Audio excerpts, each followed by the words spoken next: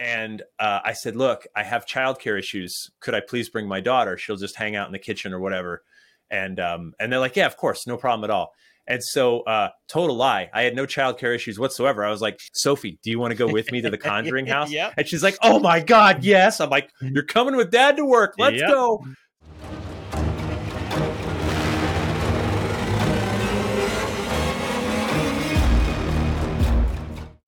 What up, peeps? This is the Scary Movie Project.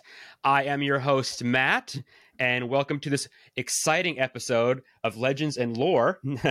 We are joined today by Jeff Belanger, who is the host of New England Legends, the host of the New England Legends podcast and television series you can find on PBS, on Amazon Prime, and your local, anywhere you get podcasts. Been doing it for a very long time. I don't want to say anything and speak over you, so Jeff, why don't you say hello to everybody and tell us what it is about this great program that you have. Hello. Thanks for having me on, Matt. My name's Jeff Belanger, and I love all things spooky and weird and ghosts, monsters, aliens, UFOs, anything that bumps in the night. And I've been fortunate to make a career out of it. I started as a journalist writing for newspapers and looking for Halloween features around October. And then that turned into a website, which turned into writing books, which turned into working on the show Ghost Adventures ever since episode 1. And then doing my own thing with New England Legends. And it started as a television series back in 2013 and turned into a podcast just over 5 years ago. And it's been every week we challenge ourselves with, can we find some new weird story somewhere in New England and sort of make like a little mini audio documentary about it. And we haven't missed a week in 5 years. So it's been quite a journey. That is impressive. That is awesome. We love everything that goes bump the night here on this show. So yeah, that's perfect. So I love New England. I visit it often. If you haven't, shame on you. You must go, everyone out there. But what I wanted to do was talk about a couple of things that I thought of, just 3 stories that I love from the area. One is sort of a story. I guess it could be parts of Canada, maybe in other places, but we'll touch on it. But I kind of wanted to go, and regionally we'll follow ourselves up north. So one of the first things that I can think of is the story of the Perron family. And if no one knows who the Perron family is, they are the family in Rhode Island, is it Harrisville, that is the basis for the great 2013 film The Conjuring, which I love and I think was, it spanned a whole universe of films now. So Jeff, what do you know? Why don't you tell us a little bit about that story? So when I watched The Conjuring, and let me say this, super fun movie. Loved excellent. It as a work of horror. My daughter and I both love horror movies. She loved it too. She's 15 now, and she saw it, not long after it came out. So she was pretty young. Okay, she was pretty young. So get her in the family business early. Yes. So that's the first movie that I've watched in my life where I was like, I know every single person being portrayed in this movie in real life. So growing up where I did in Newtown, Connecticut, the town next to us was Monroe, Connecticut, still is Monroe, Connecticut. And Ed and Lorraine Warren lived there. So I knew them since I was about 13 years old. Did you ever get to work with them, by the way? So I've interviewed them for projects. I've attended their lectures. I've been to their house. I've been to their museum. So it's not like I investigated with them, but I mean, I've interviewed them for a documentary film, for newspaper interviews, and all that kind of stuff. So I knew them for years. And then as I came into my own paranormal career, I spoke at conferences with like Lorraine, like she was there too. So fabulous. I was just this kid, from the town next door. And then I was on the same bill as her, years later. So that was pretty crazy to know them. Wow. I live about 40 minutes from that house. Okay. So, and I know the whole Perron family. I've interviewed them. I've known mainly Andrea, but I know her dad too. And I know the first investigators, Keith and Carl Johnson, that investigated there, and they brought in the Warrens. Okay. So the movie came out, and I'm like, wow, they got nothing right, but I still love the movie. Like, they got the Perron family in Rhode Island, and that's about where it ends. Yeah. But anyway, I still thought the movie was a lot of fun, and I've been in the house a number of times. I remember when the movie first came out, and it was October. And this woman, I was speaking at a local library, and a woman came up to me and she said, "Hey, my name's Norma Sutcliffe." And I went, "Oh, okay." I didn't connect for a second. And she goes, "I live in the Conjuring house." And I went, "Oh, the movie had just come out." And I said, "Would you be willing to talk to us about living there, the audience?" And she's like, "Well, only if it comes up." And I'm like, "Of course, I wouldn't want to force anything." And so I went to the front row, and I knew this kid that was sitting in the front row. And I said, look, when I ask for questions, you put your hands up and you say, what do you think about the new Conjuring movie? And I'm like, got it. So right on cue, he does this thing. I'm like, wouldn't it be amazing if someone who actually lived there was here? And it was like Elvis just walked in, and she's like, I'm like, come on up. So I sort of interviewed her in front of the audience. Oh, wow. And we talked about, living in that house. And you have to remember that house was on the show Ghost Hunters first. Yeah. And this was long before the movie. It was just, hey, our house is haunted. It's a little bit weird. And so Ghost Hunters did an episode there, found a few weird things. And everyone seems to forget about that entirely. And then the movie came out and created a huge problem for Norma and her husband. Oh, yeah. Because this house, nobody cared, folks. This wasn't the Amityville house, right? This wasn't like the Amityville house where people have been driving by it since the 70s because of this horrible murder that took place. I'm one of them, yes. We're all guilty. I've been by it a few times. I get it. Yeah. This wasn't that until after the movie came out. Then it became a thing. So really, I don't know, interesting. Ask questions because, like, I mean, it's, do you want to contrast the real thing with what happened or the movie? Like, we could talk about it either way. You've met. How many times have you been to the house or been in the house? Did you say? Oh, at this point, so we filmed. Ghost Adventures was the first to film after the movie came out, so I was there prepping for that. I've probably been there 5 or 6 times since the last, I don't know, 4 or 5 years. And it's just like an old like 1800s farmhouse, right? Big. No, charming, 1700s. Oh, even older. Okay, wow. Yeah, it's almost. I want to say 1730 something. So it's almost 300 years old. Oh my goodness! And it's very nondescript. It's a pretty little property on a quiet road, and then you pull in, and when you walk in the house, it's like stepping back in time. It's like stepping back into the 1700s. It's really well maintained. Looks like a great old house, but we got a lot of those around here. It's not that that unique, but yeah, beautiful little house that looks kind of nondescript from the outside. Anything at all happened when you or the times you've been there? Anything strange happen to you?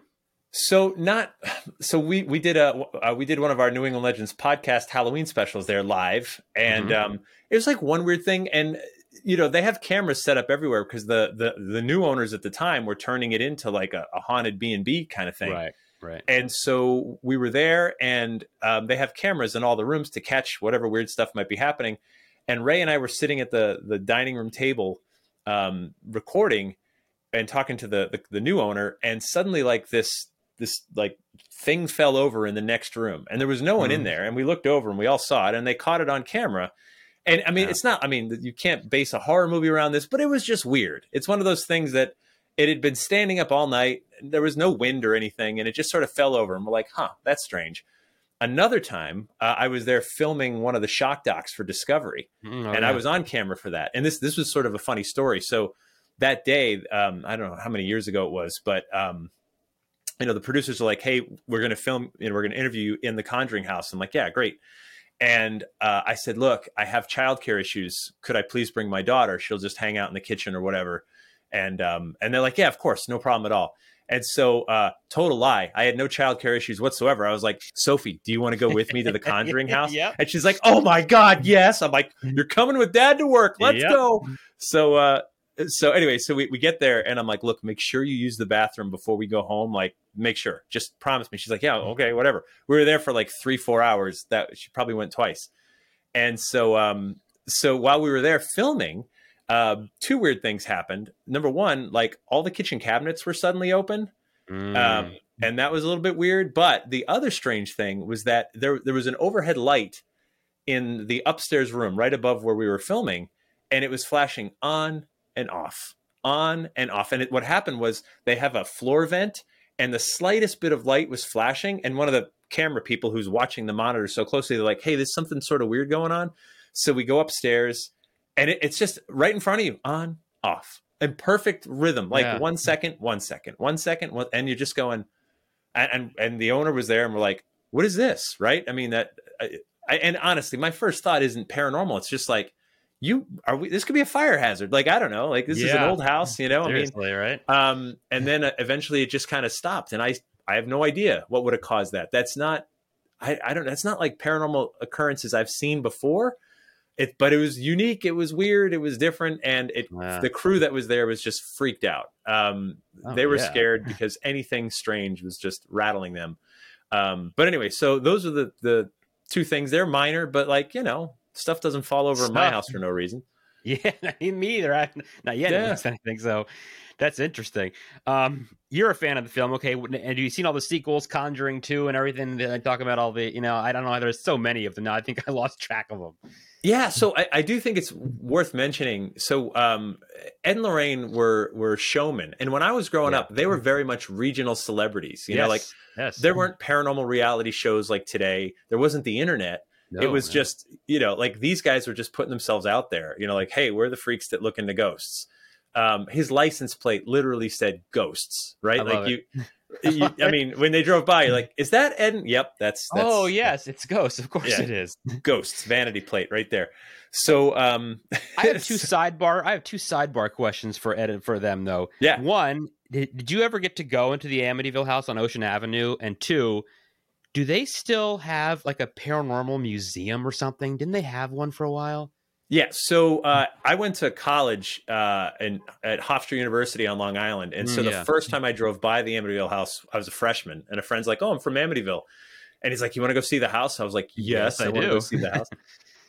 And then for one of my books, I had the chance to interview George Lutz for hours. And it was the last interview he ever gave on Amityville. And we talked about everything from like the summer of '75 all the way to the third movie that had come out and his intent to get arrested at the premiere. And because he was just livid about the way he was being portrayed in this movie. Yeah. And so I don't even know anyone that's been allowed inside that house. It's a private residence. They despise the haunted reputation. When you pull over and take a picture from the street, which is legal, by the way, they still hate it and they'll scream at you and get the hell out. And this goes on all the time, not just Halloween, June, December, doesn't matter. There, the time that I went was in May, and I was the guy. I got out and I was walking around the street like an idiot, and I was there for probably 10 minutes. I was in the public street. I wasn't doing anything illegal, but I swear 4 people during that 20 whatever minute stop and take photos. It is literally nonstop. Yes, it is nonstop.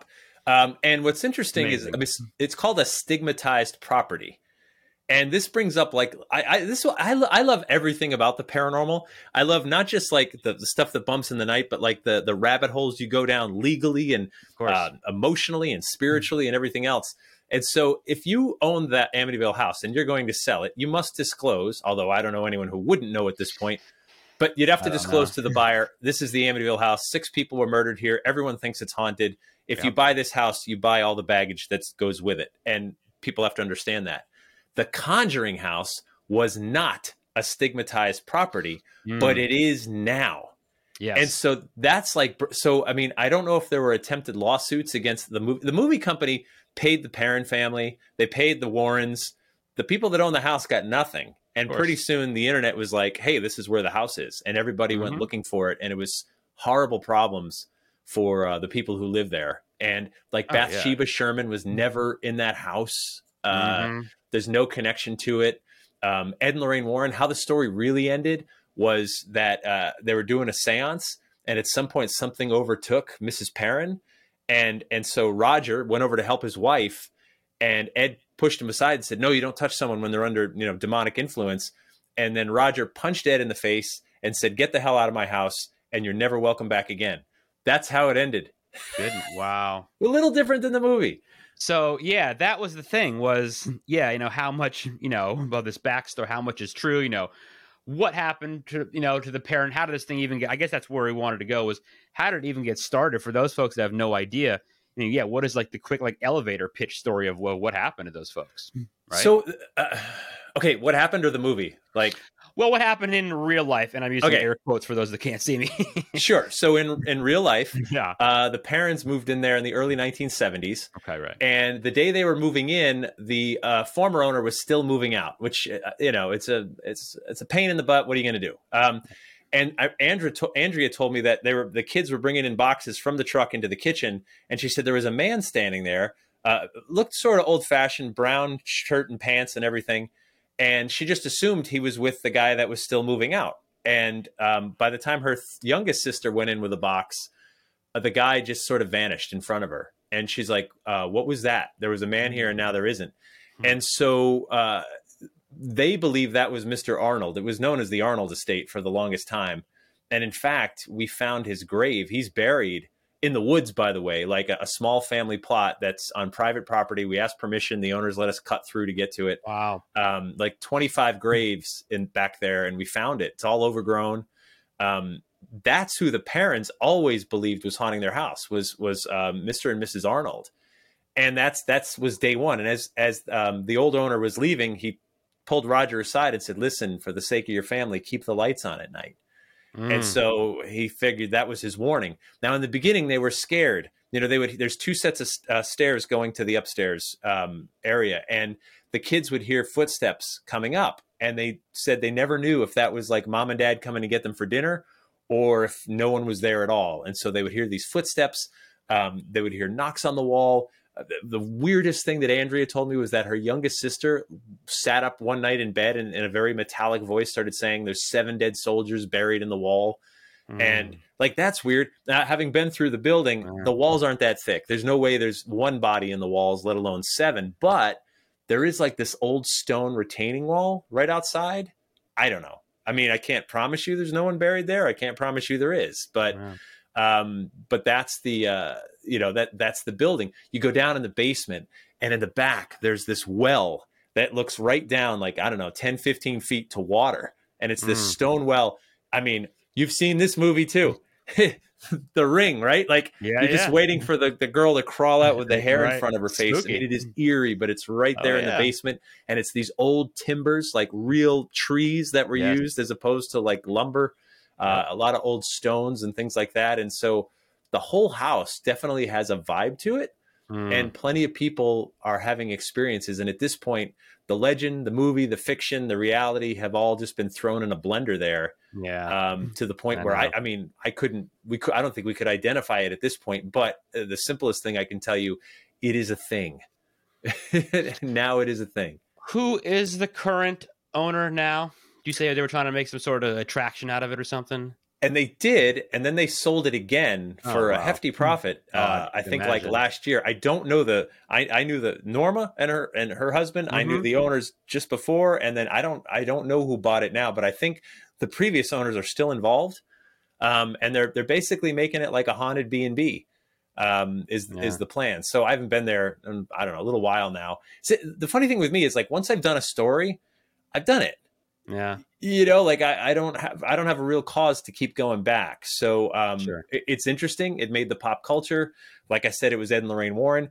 And here's the other funny thing. When I would see Ed and Lorraine Warren speak as a teenager, this was not a case they ever talked about. Really? Because it wasn't that big of a deal. It was nothing compared to Amityville. It was nothing compared to the Lindley Street haunting in Bridgeport, Connecticut. How that hasn't been made into a movie yet, I don't know.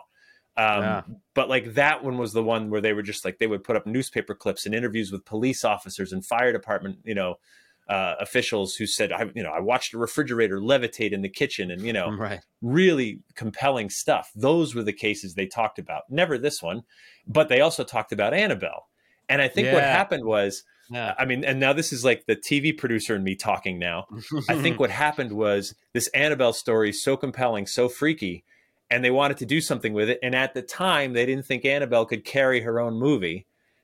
So they started the Conjuring movie with this like 10-minute short or whatever, however long it was, that had nothing to do with the Perrin story. It was just sort of stuffed in there. And I think it was just like the ultimate test audience. You know what I mean? Like they wanted to do a whole movie on Annabelle. And they said, well, let's do this. And if the audience loves it, we'll give them Annabelle as like their own movie later. That's my suspicion. But that's thinking like a capitalist, not a storyteller. And that's how they make money and they make these movies. So anyway, and of course, the real Annabelle didn't look like that. The real Annabelle was a Raggedy Ann doll. Raggedy Ann doll. That's right. Exactly right. You mentioned haunted B&Bs. So we'll continue our road trip and we're going to go to Massachusetts where there is I can't say it's haunted, but it's a B&B. If a lot of people I don't know if anyone heard of Lizzie Borden story out there. I don't know if they have. That happened in Fall River, Massachusetts, Why don't you tell people about Lizzie Borden and the interesting story about what happened with her? Sure. So first of all, there's a nursery rhyme that we teach our kids around yes, here. There is. Lizzie Borden took an axe and gave her father 40 whacks, and when she saw what she had done, she gave her mother 41. Very good. And which is a gross exaggeration. It was only like 17 whacks. Yeah, but 40 is fun. But it doesn't rhyme. Right. 17, I would still put in the crime of passion, category. So it was August of 1892, and there's this house in Fall River, Massachusetts, which is down on the coast, not too far from Providence, Rhode Island. Yep. And the Bordens are a very influential family. He's wealthy, but he's like a tight miser. And by the way, it was not her mother. That was her stepmother. Abby Borden was Lizzie's stepmother, which is sort of important to the story. So one day, the only two people in the house are Abby and the maid, Bridget, and then Mr. and Mrs. Borden. And according to Lizzie, she went outside to the backyard to pick some pears and then go up into their barn to get some fishing weights for some trip she had coming up. She was gone in the backyard just 10, 15 minutes. She came inside and found someone had bludgeoned her father to death while he lay taking a nap in the parlor. And then upstairs, her stepmother had been bludgeoned to death with an axe and was found dead on the floor. Someone broke in the house, stole nothing, no sign of struggle, and these two people are dead in a very short period of time. And the maid said she knows nothing, and Lizzie said she knows nothing. And this was like the crime of the century, because Lizzie, I mean, he was old too. It's not like Andrew Borden was like a spring chicken. He was old, so you could say, well, maybe he was going to change his will, and Lizzie wasn't going to get what she wanted. Lizzie was young 30s, I believe, at the time. Yeah. So not married. A lot of people suspect that she was gay and possibly having a relationship with the maid. Yep. And the maid kept her silence for that reason. We don't know, but we do know that it went to court, and all the court documents are there online. You can read them. Lizzie says like, oh, that day she got some paint on a dress, so she decided to burn it, which is why the dress she was wearing isn't available for them to look at. Right. Like so many things where you're like, huh, we don't need Columbo on this one. I think I got this, right? I think the Keystone Cops could solve this one, Exactly. It's so all the circumstantial evidence pointed to Lizzie, but then the all-male jury was like, I don't think a woman could have done this. And I'm like, have you known any women? Like, I don't know, like who you roll with, but anyway, so Lizzie gets off, and everybody assumes her guilt the rest of her days. Yep. And she's even buried in the family plot right next to the people she most likely either killed or had a hand in killing. And then the story just never, ever went away. There's the nursery rhyme. There's the song, which is just a hysterical song. You can hear it online. Lizzie Borden, one day in Old Fall River, Mr. Andrew Borden died. Yep. And then it's been done as a metal version, which is awesome. And it's been made into movies. Elizabeth Montgomery, Bewitched, played Lizzie Borden in one of those movies. And Christina Ricci did. So that was the one that I was going to bring up. It is. Yeah, this was maybe almost 10 years ago now. Mm-hmm. It was like a mini series. And it got very little publicity. It was incredibly violent. Like, oh my God, violent. I loved it. I thought it was great. I thought it was excellent. How accurate was it? Oh, I don't know necessarily, but it sure was graphic. I can say that. Yeah. So that this case, and you know what? Here's the thing. I promise you it's going to come up again. Like, someone will make that movie again. That'll get in someone's craw that, hey, we haven't trucked out Lizzie Borden in a while. Let's do it again. And this time we'll have someone else play it, And so you'll see it come around, because the thing about an unsolved murder, this is an unsolved murder from 1892, and it still haunts us. Yep. And of course, the house, it's a B&B. They meticulously have done this place over to look like it's 1892. You can stay there in the room where Abby was killed. You can sit on a couch that looks exactly like the one Andrew was killed on. That is so weird crazy. Stuff happens in there. Yeah. So like I said, I love to visit New England. I love to visit Massachusetts. And I can't tell you why I've never been there. I just haven't been yet. I don't know why I haven't gone yet. Next time, right? I keep saying that. Yeah. So that's the thing. I mean, then you can really stay in the room where this woman got murdered. Like, that's the thing people forget about these stories. We talked about Amityville a little bit. We talked about, like, you can say what you want about the stories and the movies, but these people actually got killed here. People really died in these places. And that is spooky stuff. And they, she was brutally murdered, and so was the husband. He was brutally murdered. And it's like to have that stuff there is, oh man, whoo, that's intense, right? And the crime scene photos are in the rooms where it happened. So like, should you have forgotten, right? It's mounted on the wall where you can see like Abby laying down dead. They used to, God, the owner that I was really closer with, like she passed away sadly a little bit ago. And I remember, she would answer the phone. I'd be in the office hanging out with her, and she would like the phone would ring, someone making a reservation. She'd be like, "Lizzie Borden Bed and Breakfast, where we treat you like family." And I'm like, that's good. It never got old. Every time I heard it, I would laugh and laugh and laugh. But that was one of those places where, God, here's one of the things too. And can we talk about Amityville for a second? I know it's not New England, but I love Amityville. Anytime you want to talk Amityville, let's go. So George Lutz, here's what I'm 90% sure happened. And by the way, I also know his stepson, Christopher Lutz, who lived in the house. And so everyone sort of agrees weird stuff happened in that house. And that all the books, including Jay Anson's book and all the movies, have been sort of like a gross exaggeration. Mm-hmm. And this is what people forget. And this is what, so people who love the horror genre, and I really do. I love the real stuff and I love the horror genre. And I understand as a storyteller, a real haunting is so much more frightening because if you walk, I'm going to rip off an Eddie Murphy joke right here. You walk into the house, the blood's coming out of the walls, the doors are trying to eat you, you're out. That's it. You turn around, you get a hotel. The movie is 30 seconds long and you roll credits and everybody wants their money back, right? Right. A real haunting is so much more subtle. So George Lutz said at one point, I said, well, he knew what the house he was buying. He knew the DeFeo murders happened there. He wasn't tricked. That the house value came way down. He was coming out of a divorce. His wife, Kathy, was coming out of divorce. They were selling their two houses. They could pool their money and buy this really nice house at a cheap price. And as he said, houses don't have memories. That's what they thought. Yeah. And so they move in, and he said it was like the first night in the house, he heard what sounded like a marching band downstairs in the living room tuning up. That. And I'm like, okay, like that's weird. And so he gets up. So like to me, this is really frightening, even though it sounds silly.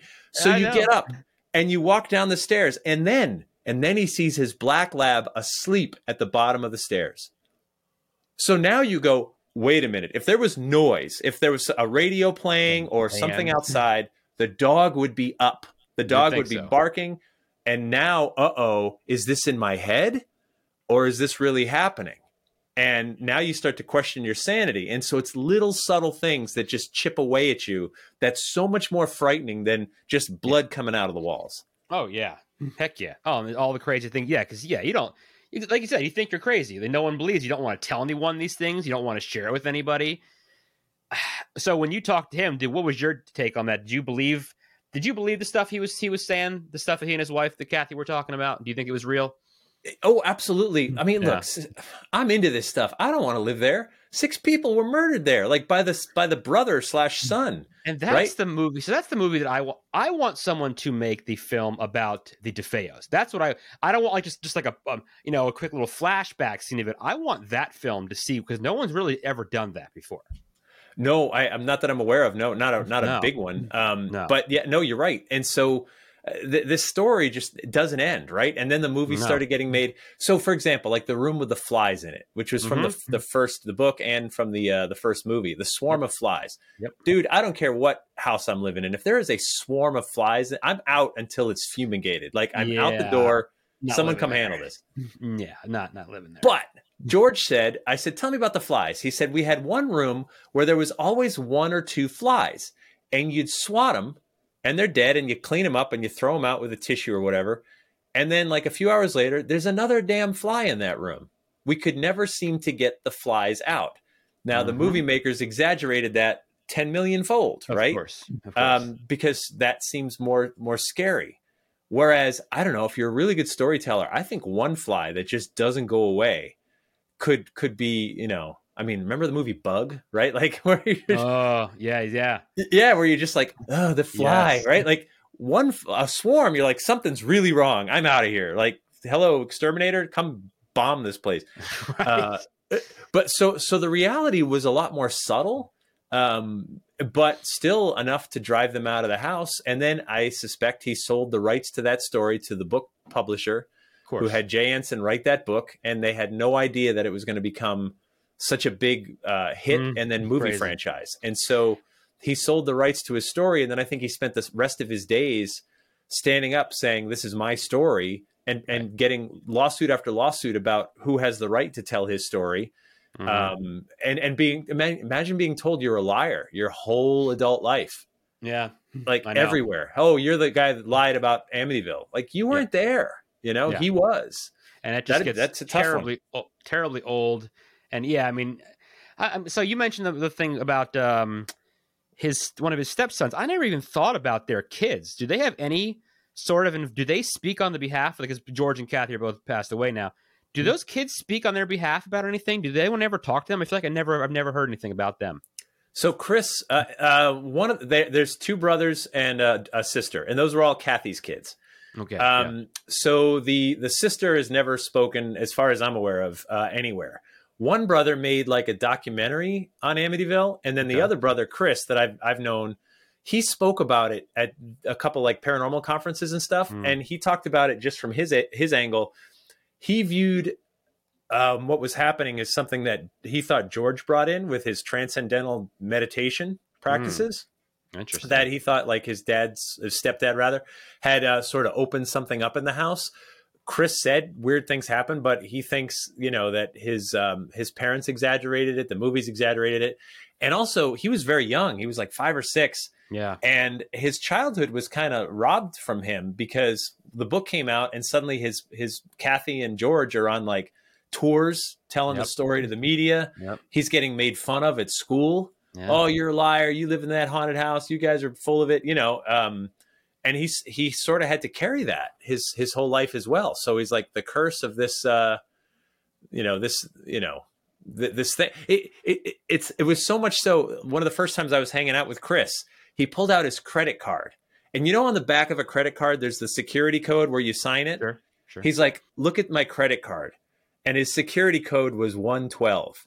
Are you serious? For those that don't know, 112 Ocean Avenue was the original. Yes. He goes, this follows me everywhere to this day. And I was like, oh my God. That's crazy. I know. I'm like, that's a little weird. Oh my, of course they changed the address, but that doesn't matter. Yeah, it's not 112 anymore. So if you go to but it doesn't matter. Like, you know. No, it doesn't matter. It's the same house. So yeah, it's the same house. And his credit card says 112. And I'm just like, yeah, I would have just called the credit card company. Yeah, like, can I have a new card? It was stolen. Just send me a new one. They'll do it. No questions asked. I really need a new card. This is not cancel that one. They'll send you a new one tomorrow. No big deal. It'll have a different security code. I love it. Yeah. Oh my goodness. That was a fun tangent, though. I love it. But yeah. So Lizzie Borden has. So how many times have you worked in the house? How many times have you done stuff in the house, and anything cool happened to you there? Yeah. So Lizzie Borden, I've been in there a lot. Yeah. I mean, I couldn't tell you how many times over the years. The first time I was in there, we were doing a live radio broadcast, and we had the house. There's 4 of us. We had the house for the night because they were doing some minor remodeling, just painting and stuff.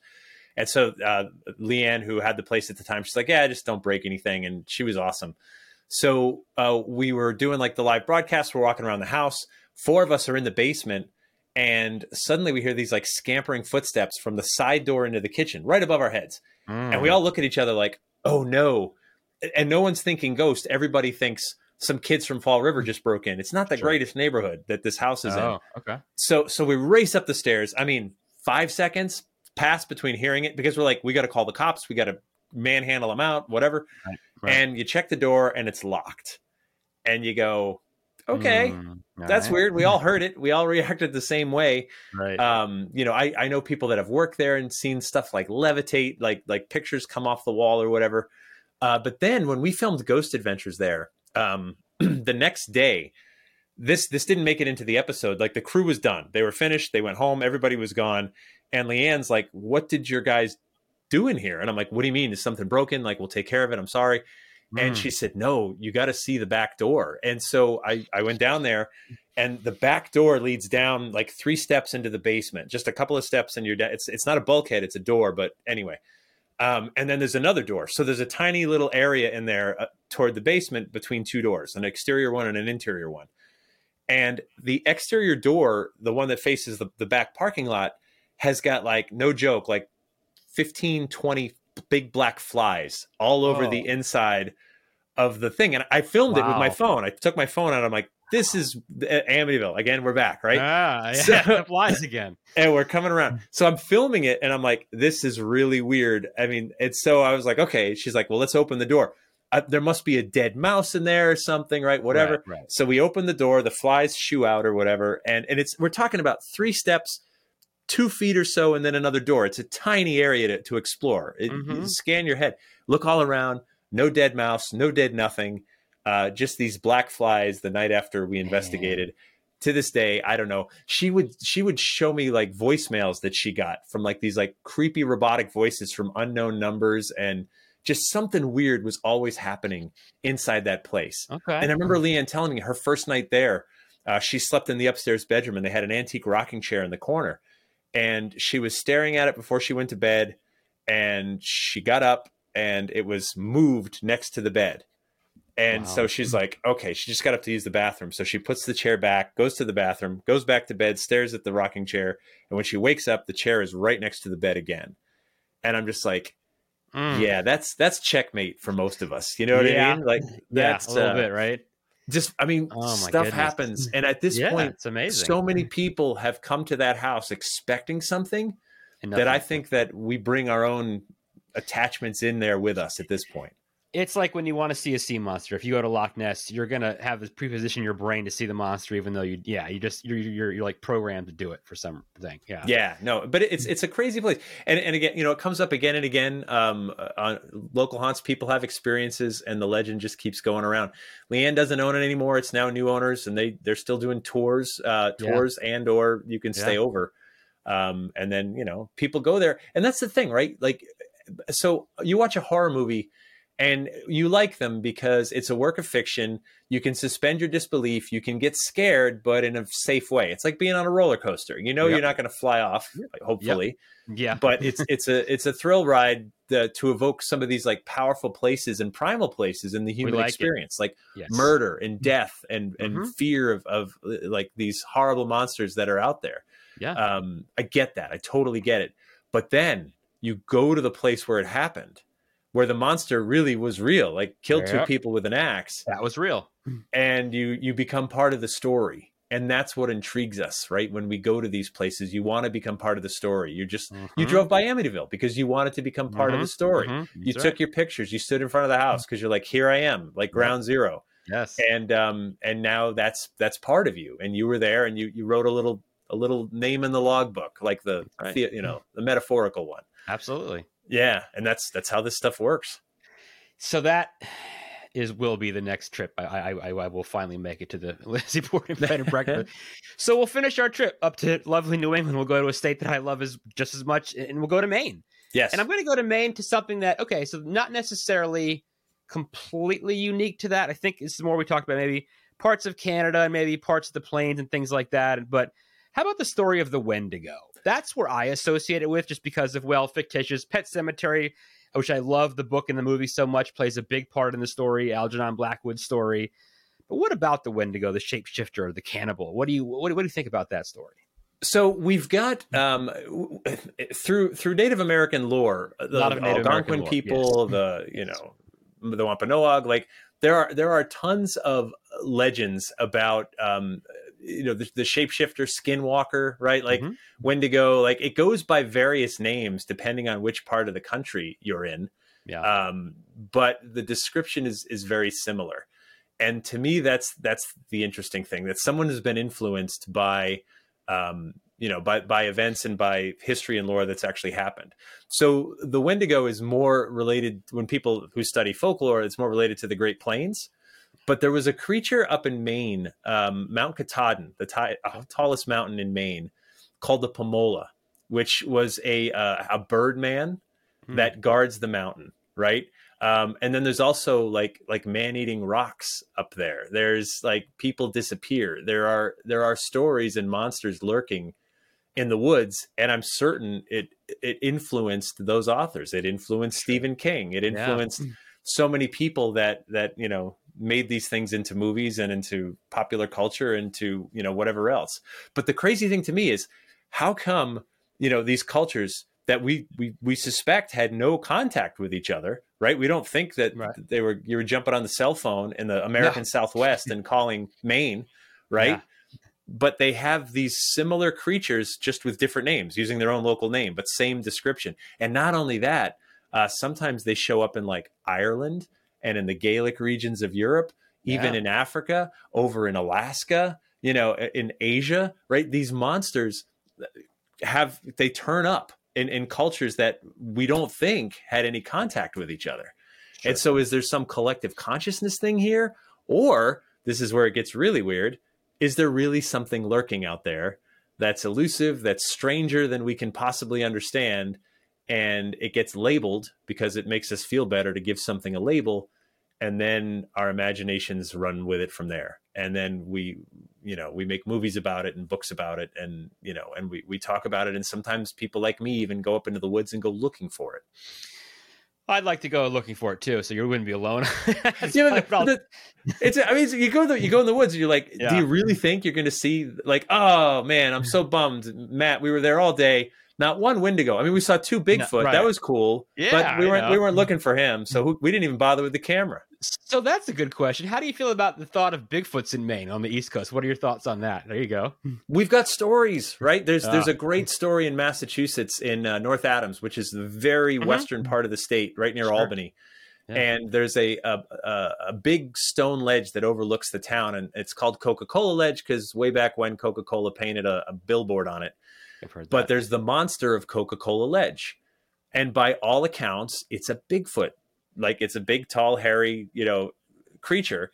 And the thing about Coca-Cola Ledge is it's very gentle hills on either side. So you can walk to the top very easily, right? Mm. But it's if you fall from the top, you're done. That's a lethal drop. Sure. And so part of it, is it parents sharing the story to try to keep kids from staying away from up there, which would have done the opposite effect on me. I'm like, wait, there's a Bigfoot up there? Like, I'm going tomorrow. I'll go pack a lunch. We're going up. We're going to go looking for this thing. But he shows up. He shows up on October Mountain. He shows up. There's something called Big Harry of Cedar Swamp in central Massachusetts. Bigfoot stories appear here as they do, not as prolifically as maybe like the American or the Pacific, Northwest, but we've got them here too, for sure. That's awesome. So let me wrap up with this. I have a quick question for you. So someone wants to listen to us 2 crazy people, and they listen to this episode and they say, I'm going to go up to New England and explore things.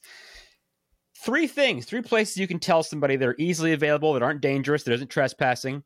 Where do you suggest 3 places people can go to check out some 3 cool stories? What would you say?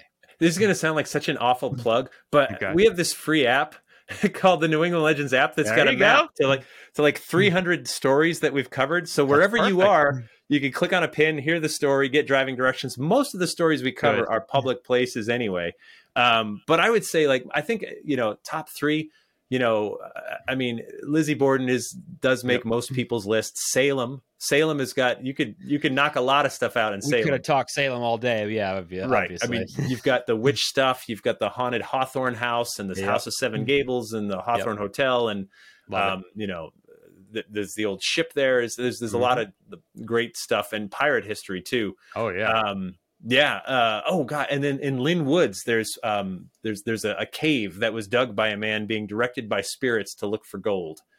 And it's on a public park. It's the Pirates Cave in Lynn, and it's accessible. You can actually go into the cave. Hiram Marble was told by spirits, if you dig through this rock, you will find gold. People sponsored him. He spent his whole life, decades digging, and never found the gold. But had he found it, that would have been Mecca, right? That would have been Jerusalem for spiritualists. Absolutely. That's a really cool place to visit. Oh my gosh, there's the Mount Washington Hotel in New Hampshire. Oh yeah, sure. If you've seen The Shining, which I've been to the Stanley Hotel in Estes Park, Colorado many times. The Mount Washington looks like it's much bigger brother.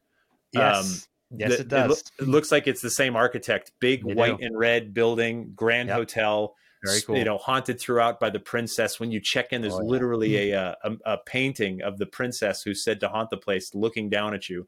Very cool. That's a good one. We've got so many great Mount Katahdin, which is the end of the what's the trail that runs from Georgia to Maine? The Appalachian Trail. Appalachian Trail? Yeah. Sure. The Appalachian Trail finishes at the top of Mount Katahdin. You can look for the Pomola when you get up there after walking from Georgia. One of the great places to watch the sunrise in the east there, because it's one of the first places that gets the light, right, or something. I think. We've got so many. I mean, whatever you're into. If you're into monsters, sure. UFOs, Betty and Barney Hill, the UFO abduction case. That's a good one. I don't know how that hasn't been made into a movie yet. Didn't you guys do an episode recently on Vermont, somewhere, UFOs in Vermont or some sort of? There was a radar base in Vermont, and this is where that UFO was first spotted, like an hour before the abduction of Betty and Barney Hill. And one of my favorite things about that story, there's a sign on Route 3. New Hampshire's got these great signs. They're cast iron. They're well maintained and painted. And there's a sign right on Route 3 that says, "This is the site of the alleged Betty and Barney Hill abduction." Very cool. And the best part about it, the total bury the lead on the whole thing, is that New Hampshire taxpayers paid for that sign. I love it. I would pay. I would gladly have that. Yeah. One more monsters. I'm way past 3 at this point. Go to Lake Champlain. In New Hampshire, and look for Champy the Lake Monster, our own version of Loch Ness Monster. Lucky enough, I was there when I was a kid, and I was like 7 or 8, and I thought I was going to catch him with a stick in a Dunkin' Donuts bag. Clearly, that did not work because I would have been rich by now, but I gave it a shot. So yeah. And that's one of those stories that just comes up again and again. The idea of a lake monster, and of course, people drown, people disappear. And on the New York side of the lake, there's a sign where everybody's got their name and their famous sighting of Champy. Like on this date, this person says he saw it, and that's right. and there's a AAA baseball team, the Champy's the mascot. It's amazing. Yeah, they love it. I love it. I think that's so great. Jeff Belanger, he is our guest today. He is the host of New England Legends. It's a podcast. It's a regional TV show. It's on Amazon Prime. Where else, Jeff, can people find you? Where can they look you up? What else can they find about you? Yeah, well, my website's my name, jeffbelanger.com, and you can find me on Exploring Legends on Facebook and Instagram, and I'm on Twitter as well. And always looking for weirdness, still working for Ghost Adventures after 15 years. Amazing how long that show's been going. Yeah. And so, it's like having 5 full-time jobs, which is just great. That's good. Well, thank you for being on. This was fun. I learned a bunch. Hopefully you folks listened as well. Of course, check out Jeff everywhere else he just mentioned. Don't forget to like and follow us. Send us your emails, thescarymovieproject@gmail.com. Do you want to talk more about this? Do you want us to talk about more movies that related to New England? We could go into that. There's always things for us to talk about. Rate us, love us, tell your friends about us, please. And until next time, we'll see you in the funnies. The Scary Movie Project podcast. Learn more at thescarymovieproject.com.